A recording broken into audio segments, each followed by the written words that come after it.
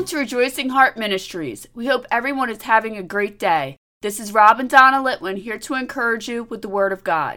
Today we've been teaching about God's Word, the truth, and how it can set you free from worldly deception. Today's reading is from the Gospel according to John, chapter 8, verses 31 and 32. Then said Jesus to those Jews which believed on him, If ye continue in my word, then are ye my disciples indeed. And ye shall know the truth, and the truth shall make you free. Today's teaching is called Be Set Free. This reading from John's Gospel quotes Jesus, telling all the people that believed on him that if they continue in his word, which is the Holy Bible, then they are truly his disciples. Jesus continued to speak, and he told everyone that they will know the truth, and the truth will set them free. What Jesus was telling everyone with these statements is that you can be set free when you know the truth. He said this very clearly again in the Gospel according to John, chapter 17, verse 17. Sanctify them through thy truth. Thy word is truth. Jesus said his word is truth. What it means to be set free is that God's word will show you the truth to your own life and redirect you back into a fruitful relationship with him that brings you freedom from all evil. What many people do not realize is that the truth to most people's lives is that they are deceived to believe they are going through life doing everything correctly. This is a false belief that only the devil wants you to believe. If you are not seeing joy in your life and everything you do, you are not set free. Don't misunderstand what I'm saying. There will be trying situations in your life. Jesus told you this himself in John chapter 16, verse 33, that in the world you shall have tribulation. Jesus continued on in this exact same verse telling you to be of good cheer. I have overcome the world. Jesus told you to be of good cheer, even in the midst of tribulation. The only way you can do that is to focus on Jesus, and focusing on Jesus can only be done through renewing your mind in the Word, because Jesus is the Word, as shown in John chapter 1, verse 14. And the Word was made flesh, and dwelt among us, and we beheld his glory, the glory as of the only begotten of the Father, full of grace and truth. Jesus is the only begotten of the Father, so we know that the Word, Jesus, was made flesh and lived here among us.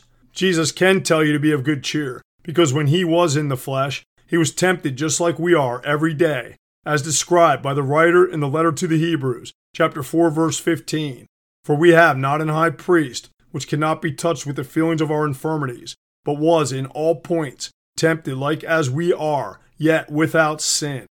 Now, knowing all this, that Jesus told you to be of good cheer, even in tribulation, and that he overcame the world in which he was tempted just like we are daily, you can find your own personal joy through Jesus by allowing him to be in your life by you reading the Word regularly. When you do allow Jesus into your life and you read the Word regularly, I recommend that you do it daily, even if it is only a few verses every day. Jesus will help you see where you need help overcoming your own temptations. This can be something as simple as eating too much food every day, or a more complex, deceptive obsession you have been lulled into by the lies of the devil. It could even be an obsession with another human being. The devil will even make you justify in your own heart at times that there is nothing wrong with what you are doing. If you're honest with yourself, when you are doing these things you love to do so much, and you know it isn't right to do, you feel an internal guilt that you try to ignore and do not want to admit. The Word of God, the truth, as it says in our reading, will set you free because it will open up your mind to see this problem more clearly and allow you to release yourself from this bondage by renewing your mind. To accomplish this victory in your life, all you have to do is read the Holy Bible and pray to God in Jesus' name, asking him to help you overcome and release this obsession from you. I can tell you from my own experience that this works extremely well because I have been released from many obsessions that I was carrying around. Thank you, Jesus. One example for myself is that I had a gambling problem, but through the awesome grace of God and his Word, I was set free from that problem. For me to overcome this problem, I asked God to help me and started seeking him in his Word. What I found was that through God's love, because God is love, he brings you through these obsessions in your life in a way that you eventually have an uncontrollable desire to quit doing what you're doing. And if that isn't enough, when you clearly see the problem, you actually despise the thought of ever doing it again. This is because the truth set you free from that problem. For my gambling problem, God pressed on my heart to back off slowly, and eventually I had lost my desire to do it. and said, I'm never doing it again, and I haven't. Proverbs chapter 4, verse 22 speaks about God's word. For they are life unto those that find them, and health to all their flesh. God's word is life and health to the flesh.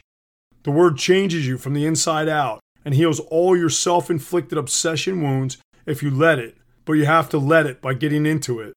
In closing, if you know what your problem is that you want to work on, pray to God in Jesus' name for help overcoming your problem.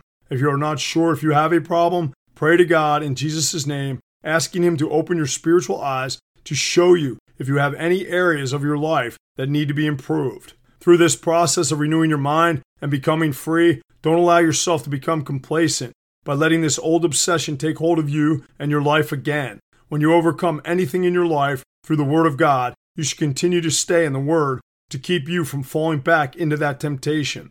Jesus explained this clearly in the Gospel according to Mark, chapter 4, verse 19.